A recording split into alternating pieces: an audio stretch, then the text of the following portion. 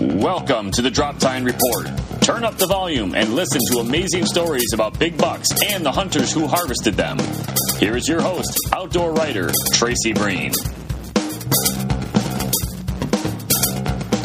On this week's episode of the Drop-Tine Report, we're going to have on Phil Holcombe. Phil is a bow hunter from the great state of Pennsylvania. What makes his story unique is the fact that he only owns a little bit over 8 acres and consistently finds himself chasing mature whitetails. This past fall, he killed a buck in Pennsylvania that scored about 135 inches. For Pennsylvania, excuse me, that is saying something. Pennsylvania just isn't known for enormous bucks. There's a lot of hunting pressure, but Phil seems to put it together most years. So we're going to talk about his habitat improvements, what he's done to draw deer onto his property, stand location, and those kind of things. Before we get Phil on the phone, I'd like to thank my sponsors, title sponsor Redneck Blinds, Fourth Arrow Camera Arms, Wind Scent, Morel Targets, Grim Reaper Broadheads, Illinois Connection Outfitters, Huntworth, Outdoorsman's, and Wilderness Athlete. If you're into nutrition or need to lose a few pounds, take a look at Wilderness Athlete's nutritional products. Visit their website at wildernessathlete.com. Enter Drop-10 at the checkout, and you will get 10% off your order. Now let's get Phil on the phone and learn a little bit about chasing bucks on small properties. Welcome to the show, Phil. How are you? I'm excellent. How are you? Oh, pretty good. Congratulations on the buck you killed this past fall there in Pennsylvania. I know from growing up in Michigan and hunting in Pennsylvania that decent bucks don't grow on trees in those parts of the world. That's for sure. It can be hard to come across one like that. So this buck you killed this past fall, you were telling me earlier he scored about 135, which, you know, someone in Iowa, that doesn't sound very big, but in your area, you know, what's the average buck? 110 inches that's killed in the deer season? What do you think? Yeah, I think you know, a buck in the 3-year kind of age range in and of itself is still somewhat of a rarity, even though we're getting a lot better with that. Each and every year, it seems like more and more people are kind of hopping on board with you know, giving more bucks an opportunity to make it to their next couple, you know, the next year class at least anyway. So pretty typically, a pretty good buck is a, you know, 100 to 115 inch 3-year-old. So, you know, 135 inch 5-year-old deer is a pretty exceptional buck in this area. Now, what makes your story even more unique is that you're not managing a 500-acre parcel. You know, you're managing 8 acres. So kind of explain, there's lots of us out here that, you know, don't have huge pieces of property. We don't have deep pockets. We're average Joes. We have 10, 15 acres to hunt. Kind of explain your strategy for killing mature whitetails on a smaller parcel. Yeah, I mean, you know, that's a great segue, because honestly, there's a lot of people with, you know, some of those smaller to even micro-sized pieces of property that I think quite often it just goes overlooked. You know, either it's not worth hunting that, it's only X number of acres. You know, it's a small little piece, or I have, you know, 10 or 12 acres, but, you know, I can't manage deer on that level. And that's understandable. It's a lot of times it's, you know, it's a careful, balancing act between, you know, managing deer, managing habitat, and just, improving and manipulating, you know, your habitat to basically, you know, increase the hunting potential and the opportunity. You know, so there's a lot of ways that smaller pieces can be improved and manipulated to create extremely quality hunting experiences. So highlight maybe, if you had 3 things to do or 5 things to do, these are the ones you would do. These are the most important things to do to increase your odds of success. Yeah. Number one, and I think this goes from, from 1 acre to infinite number of acres, is realistic goals. You've got to manage your own goals and expectations. You've got to understand that, in no way can you take, any particular property from, 0 to hero, overnight. And you also have to understand that you're still kind of bound by, what your local kind of area is capable of producing. Like, sure, there may be a ceiling there, no matter what you do, no matter how many acres you have and what your program is, you may have a ceiling.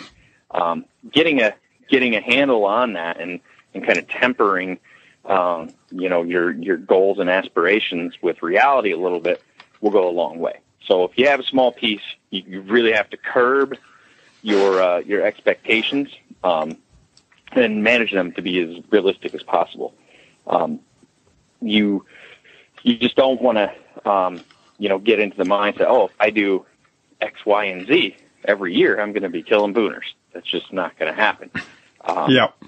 But you still can put in some time, some effort, some work, and create a quality hunting experience for yourself, your friends, your family, whoever else you want to, get involved with. So that's where I tend to start is, find out those goals, and get them kind of aligned with reality. And then from there, you're pretty much always guaranteed success as long as your goals align with reality.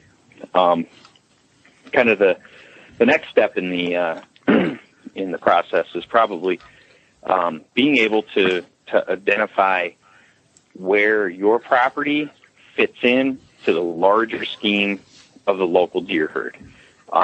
Is your property, the type of place that is just a pass through? You kind of get deer infrequently or even frequently, but they're just moving from point A to point B. Is your property a part of a destination food source? Is it the destination food source? Is it a part of cover? Is it a part of the bedding? Where does it fit into that overall pattern?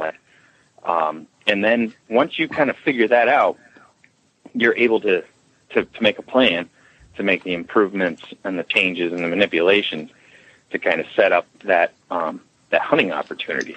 Because on a smaller piece, unfortunately, we aren't really managing deer as much as we're just kind of managing the hunting potential of a property. You still are, as a hunter, managing your trigger control. But, sure, yeah. Right. Unfortunately, your neighbors may not, which is fine. They want to harvest bucks that don't necessarily meet, your specific goals, and it's illegal, and they're ethical about it, then that's just what it is. There's no change in that, and you shouldn't have an antagonistic relationship with your neighbors, especially with a small property, because with a small property, you're always subject to what's happening on your neighbor's property. So, it's pretty easy to get shut down pretty quickly with a smaller piece by your neighbors. So, you want to have the best relationships you can with your neighbors. But at any rate, you have to figure out where your piece fits in, and then from there you can make that plan to make the changes, make the improvements, and manipulate that deer movement in a way that stacks the odds in your favor.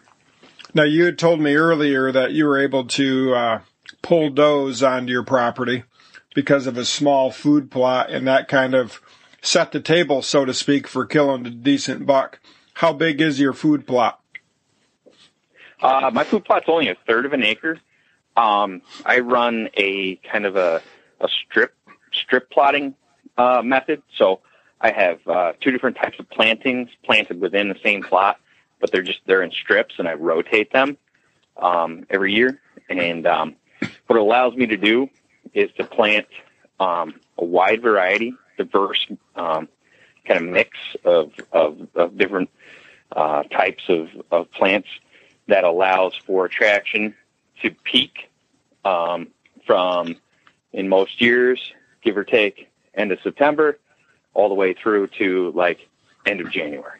Okay. So basically what I'm doing is I'm looking at trying to set a focal point for the local doe groups during the fall and the winter of the year, which coincidentally is hunting season, which is when I care the most about making sure they're focused on and keying in on a feature on my property. How many years have you been planning food plots on that piece of property? On that piece of property was 2007. I've been planning food plots since 2003, but 2007 was the first year that I broke ground, so to speak, on that particular piece. Now, was it a game changer for you? Yeah. So when I first started hunting that property, it was pretty apparent that it was like a pass-through type of property, and it was relatively infrequent. It was the type of property that when you hunted, like, you either saw a deer or you didn't, and more often than not, you didn't. I think the first year that I bow hunted that property, I think I saw 6 deer total, and I hunted it. I wouldn't say, over hunted it, but I hunted it enough times that should have been some higher deer. A little more than 6 deer, huh? A little more than 6 you were hoping for? Yeah, right. A little more than 6, none of which were a buck. But then I had, I had been running some trail cameras on the property, and I started to kind of figure out, well, there were bucks in the area. There were good bucks in the area. What were they doing? Why were they there? When they were there? And that type of thing. And then from there, I just kind of started to figure out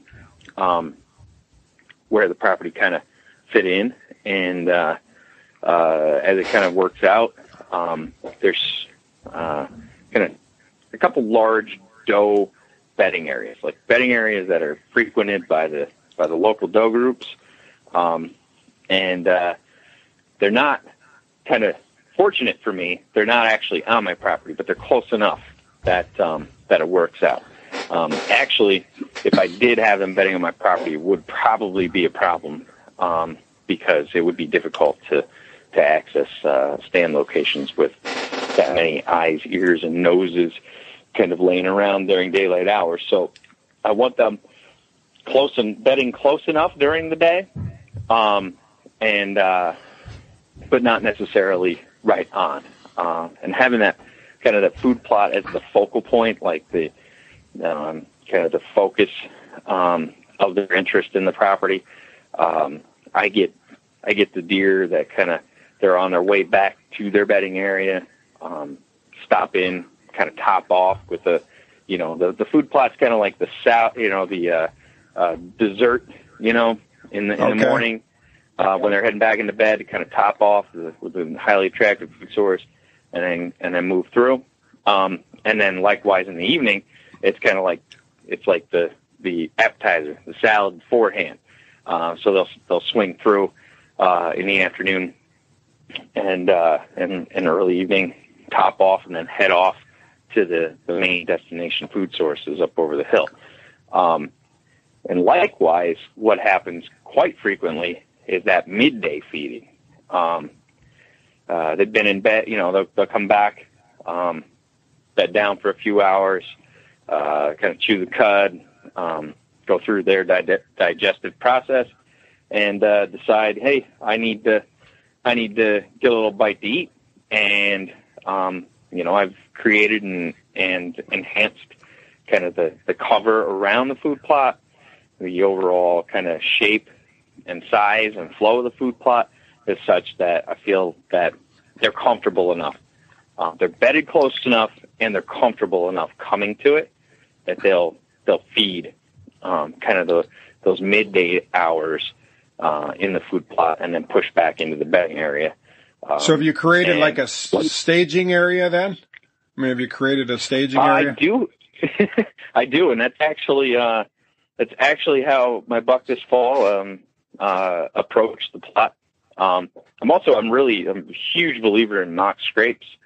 You know, when I first really got into bow hunting, scrapes were like the big thing, and everybody was hunting scrapes and mock scrapes and how to make mock scrapes, and then it seemed like a few years later, it was like scrapes are over. 85% of all, you know, scrape usage happens under the cover of darkness and all this stuff. But I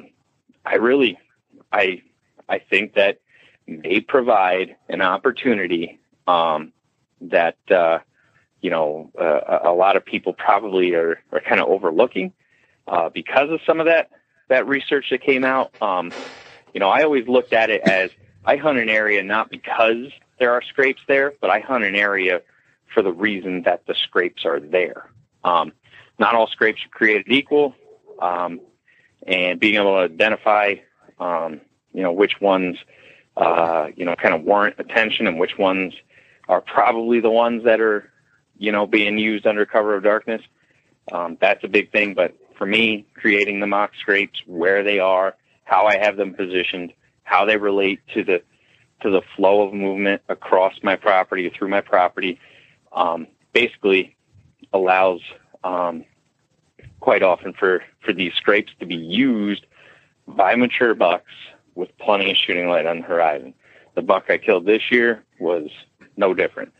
I had one picture of this deer in the middle of July, pretty much walked through the food plot, didn't hang around, didn't stop, didn't eat, didn't do anything, just literally walked through the food plot in front of one of my cameras. And didn't get him on camera again until October 17th, I believe it was. And that was on a mock scrape, and that was with about 10 to 15 minutes of shooting light left on the horizon. Okay. And then the night that I got a shot at him, he moved up into off of a kind of a steep side hill through some cover into my kind of little staging area. And because of the way I have it set up, he can't visually check the food plot. He's generally on the downwind edge of the food plot, so you can scent check it a little bit, and also where the scrape location is. The way he came up, he entered that staging area, kind of surveyed everything. You could tell he was interested in making sure the coast was clear. And then he basically had two choices of entry into the food plot, which would kind of put him right to one of the mock scrapes, the one that I had the pictures of him on. And he opted to take the one trail. And as soon as he kind of came up through that trail that I had made into the food plot, he started hooking to the left, which was taking him right to that mock scrape. And I was able to get a shot. So that was critical, you know, kind of critical importance. He understood from living in the area where, you know, where does tend to congregate. He apparently knew, you know, knew of the scrapes in the area and was able to, you know, kind of figure out that that was a good way of keeping his, you know, keeping his presence known in the area, as well as being able to keep tabs on what was happening. You know, so that was a big part of it. So, I mean, it was kind of the full plan.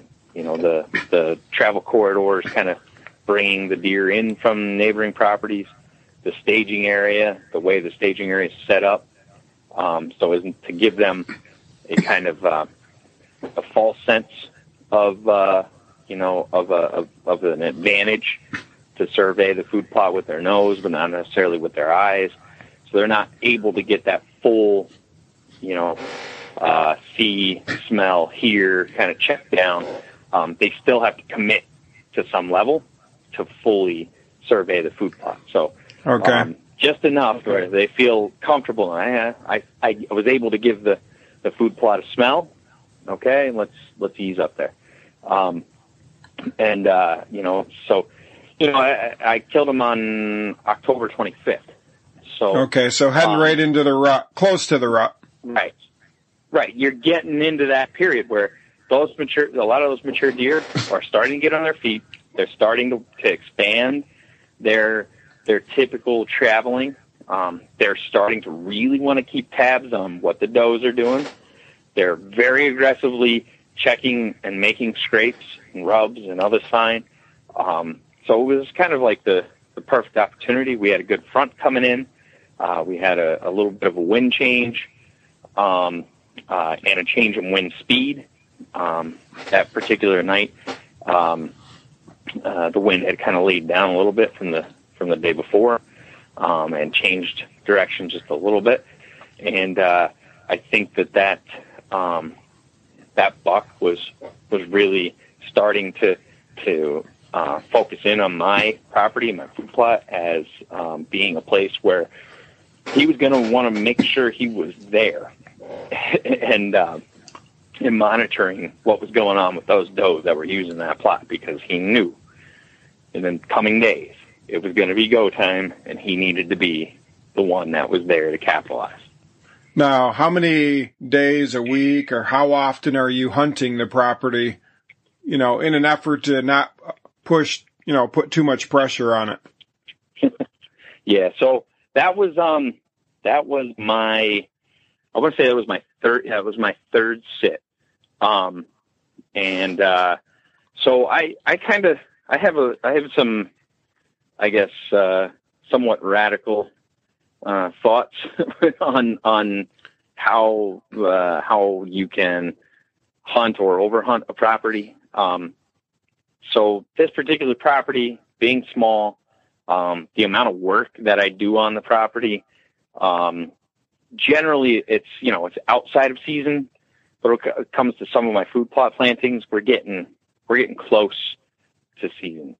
The local doe groups are very, very, very, very accustomed to and habituated to my presence, my scent, my ground scent. I don't think that they're overly cautious of me. But all that being said, I take, during hunting season, I take scent control pretty seriously. I have a kind of a regiment that I follow. I do everything possible to just not have, any type of scent at all. It's not possible to be 100% scent free. Knowing that, I don't go too incredibly overboard, but I do practice pretty tight scent control regimen. The way my property lays, the topography, the way it sets up, with the prevailing wind, I have a particular tree that if I have a wind with west in it, I can generally hunt it undetected. And I've had years where I've hunted, probably 16, 17 sits out of that one tree, and not had a problem getting a shot at deer, didn't have deer sightings drop off rapidly, anything like that. But it all goes back to, you are what I would say, you're an architect of that piece of property. You do everything right. You dot your I's, you cross your T's. You know exactly what you can get away with and when you can get away with it. You're not cutting corners all the way down to how you plant the food plot. Everything is just thought of in advance, which I think it's important to note that when you're talking a small property, everything has to be right because there's no room for error. That's 100% accurate.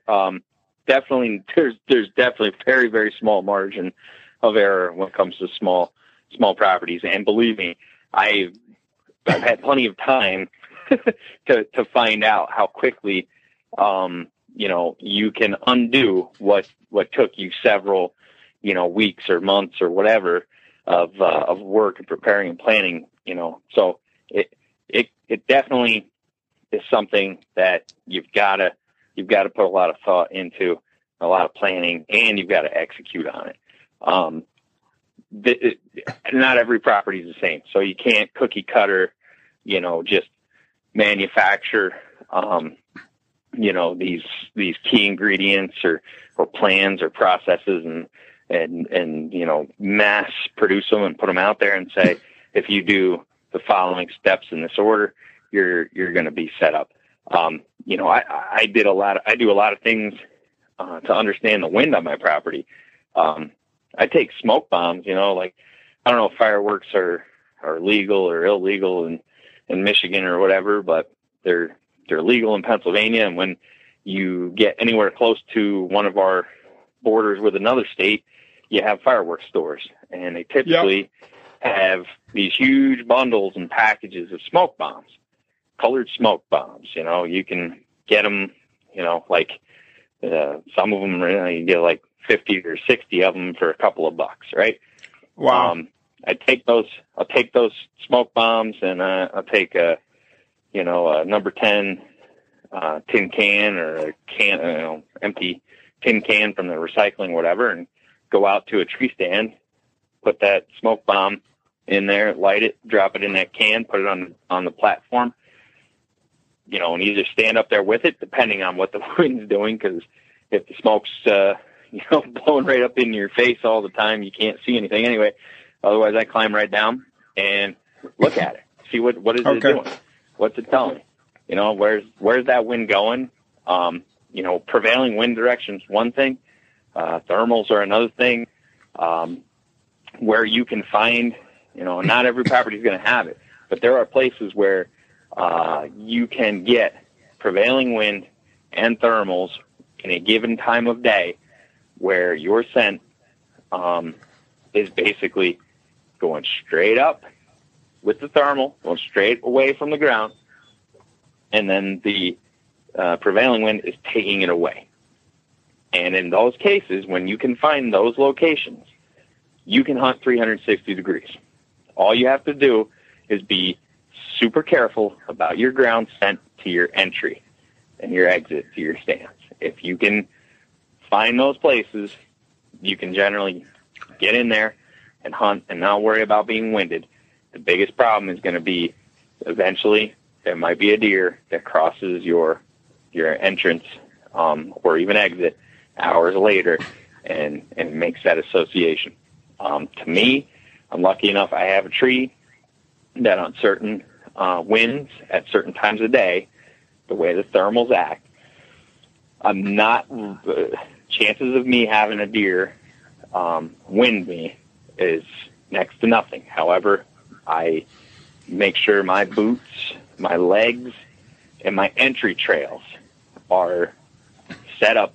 I spray down with all the scent killing stuff, the showering, the washing, the storage, airing out repeatedly, etc., to make sure anything that I'm wearing that comes in contact with the ground or vegetation, which honestly, if it's in my control, there's not going to be any vegetation I can come in contact with because I'm going to have those trails cleared out.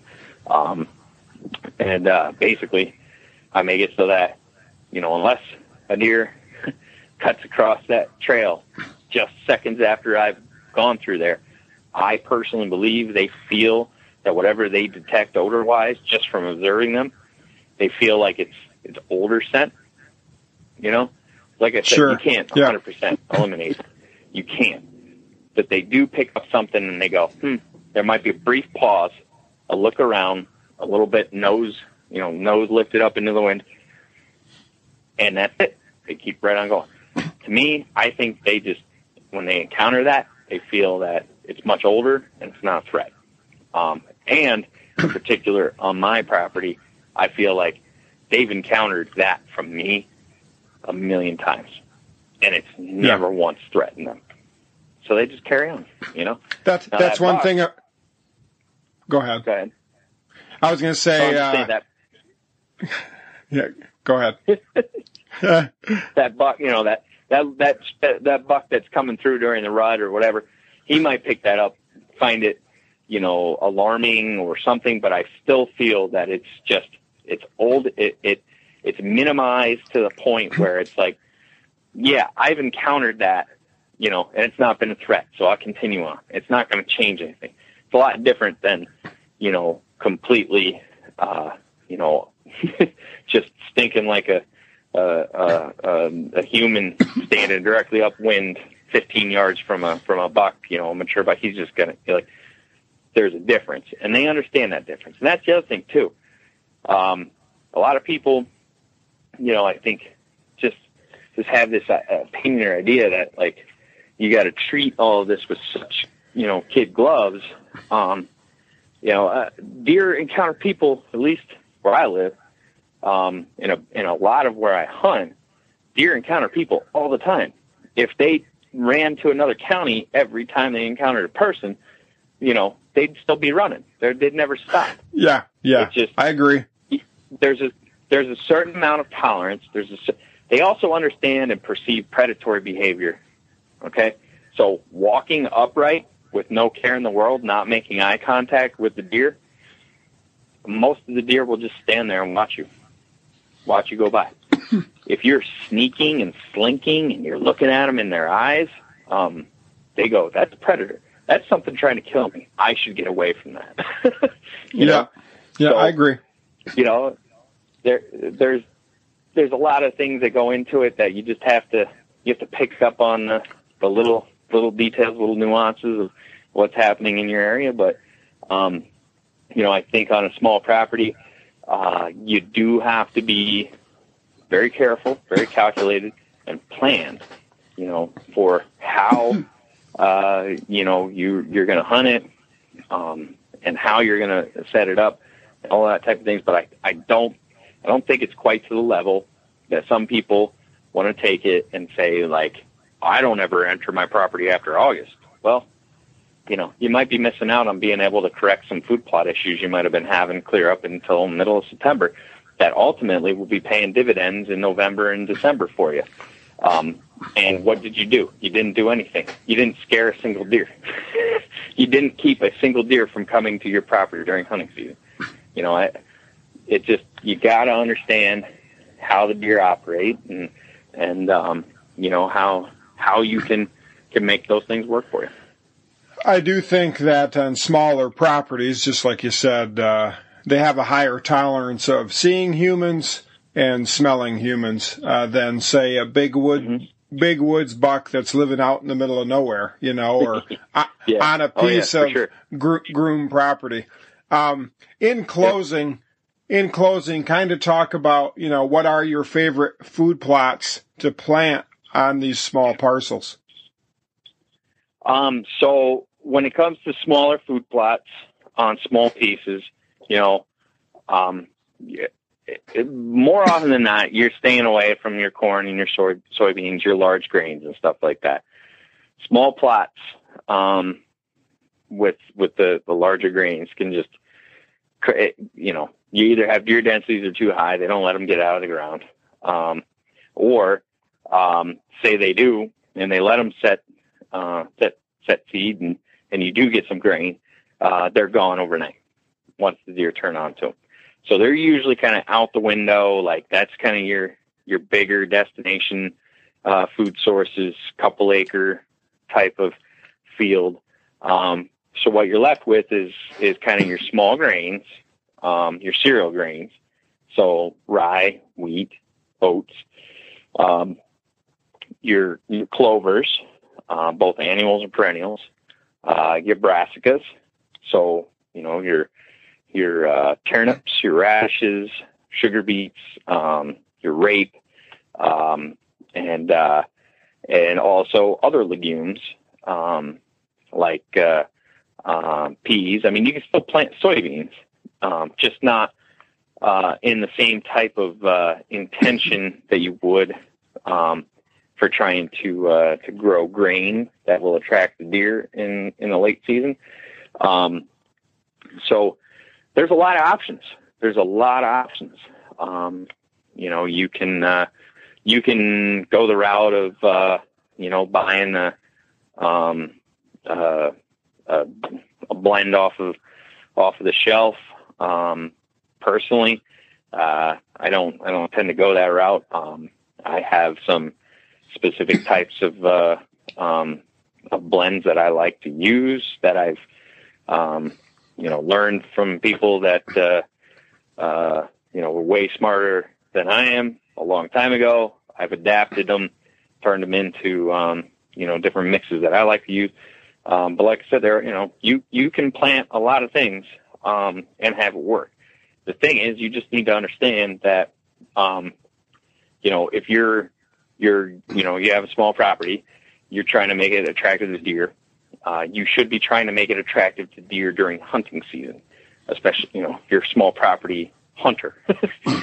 If you're planting something that's attracting them, during the warm season, and doesn't really provide much for you in the fall, and winter, it's no good. So, I like cereal. I like a kind of a mix of, like I said, I plant in strips. So I'll have a strip of cereal grains and legumes.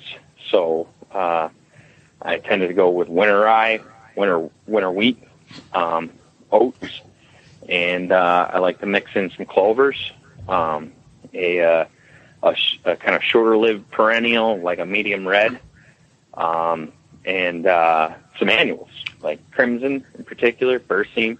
There's a relatively new variety of berseem that's been coming out not too long ago. It's frosty berseem, supposed to be a lot more cold tolerant. Okay. Haven't got to try it yet. Looking forward to it though. But anyway, I get those cereal grains, those clovers, and like I said, legumes, which clovers are. But you also have some of the larger seeded ones, like Austrian winter peas or forage peas, as well as soybeans. And I like to plant that mix very, very late August to early September. So a lot of people are going, soybeans, planting them in August or September, you're never going to get any pods. Well, that's the point. I'm not planting them to get pods. I'm planting them for that green forage, in that early part. They're kind of a candy crop. And it'll also help take some of the browsing pressure off of some of the other things I'm planting by offering them something as attractive as those soybeans. You might get those soybeans to 3 to 6 inches tall, before either the deer find them or it gets too cold and it shuts them down. But, I like that high diversity mix in the cereal grains and legumes. And then I also tend to plant a brassica mix, which, I kind of have a backbone of the purple top turnip, the groundhog forage radish, and dwarf Essex rape. But I'll also throw in some other varieties in there, just either out of curiosity or just because I like to have, a high diversity mix. I think, a lot of times people, when they think of a small food plot, they go, they're like, oh, I got to plant as much of one thing as possible in order for there to be enough of it to last the deer through fall and winter.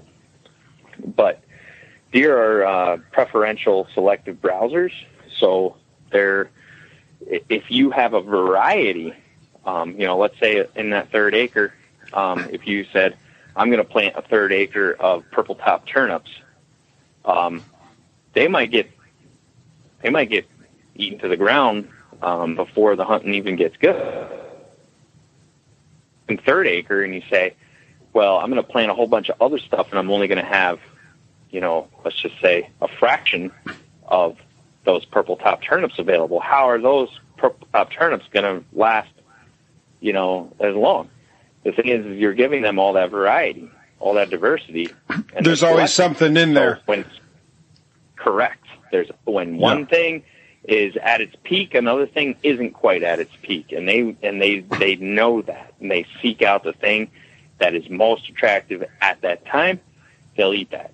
Now, obviously, in your extremely high deer density areas, that's not going to work, because if it's green and it's growing, they're going to mow it. But in an area with pretty average deer density, you can increase the lifespan of a small food plot exponentially by making it as diverse as possible. Okay. Yeah, I agree. Now, one last thing. This buck you shot, it was 135 inches. It's not a fluke that you killed him. I want, listeners to realize you've had other encounters with even bigger bucks. Killing good bucks on small properties has kind of become your niche, your forte, and something you're known for. Yeah, I don't know if I'm necessarily known for it yet, but I'll I'll take it. On a small piece of property, you can't, especially if you're going to focus on one particular, small piece of property. Every year it's not going to happen. You can ask, all you can hope for is opportunities, and whether you make them happen or not, it's just the way it is. So, I was fortunate enough this year. I made it happen. Back in 2013, I killed another pretty good buck for our area, a little over 120 inches as a 3.5-year-old 8-point. So he was kind of a little bit exceptional for his age class. And that happened to be, that was a buck that the first time I ever saw him was that morning when I got a shot at him.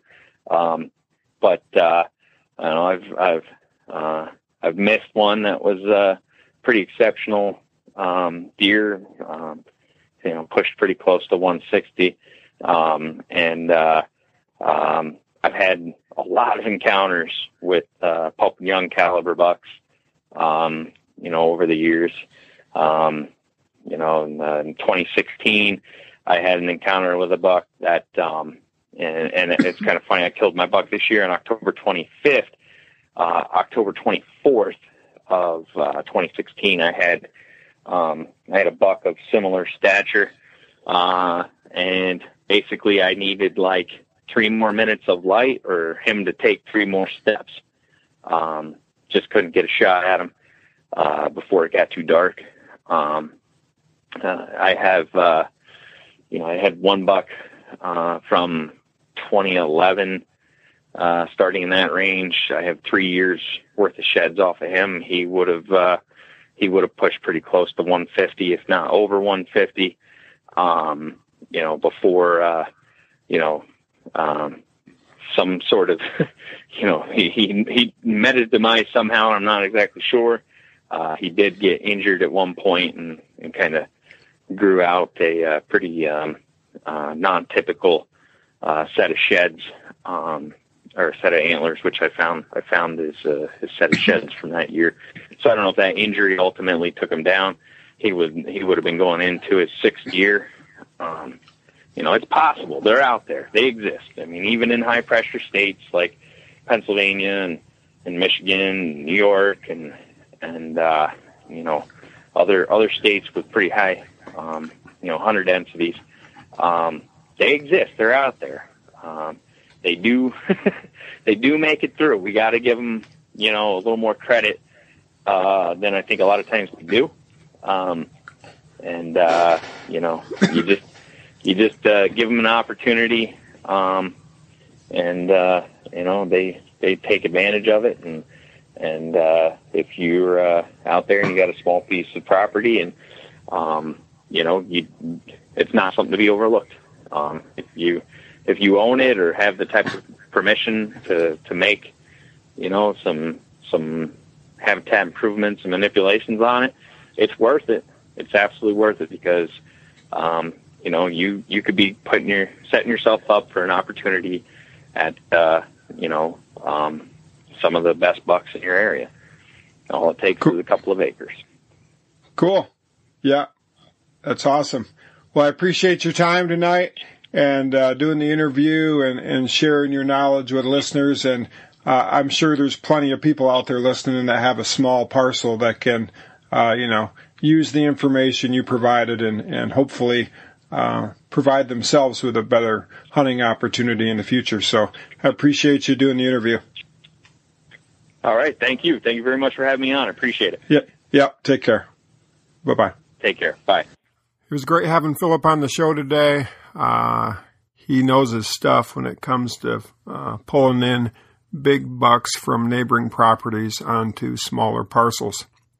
And there's lots of us out there, including myself, who hunt on small parcels. So if you're out there today listening to this, hopefully Phil gives you a little bit of hope as to what can be accomplished on a smaller parcel.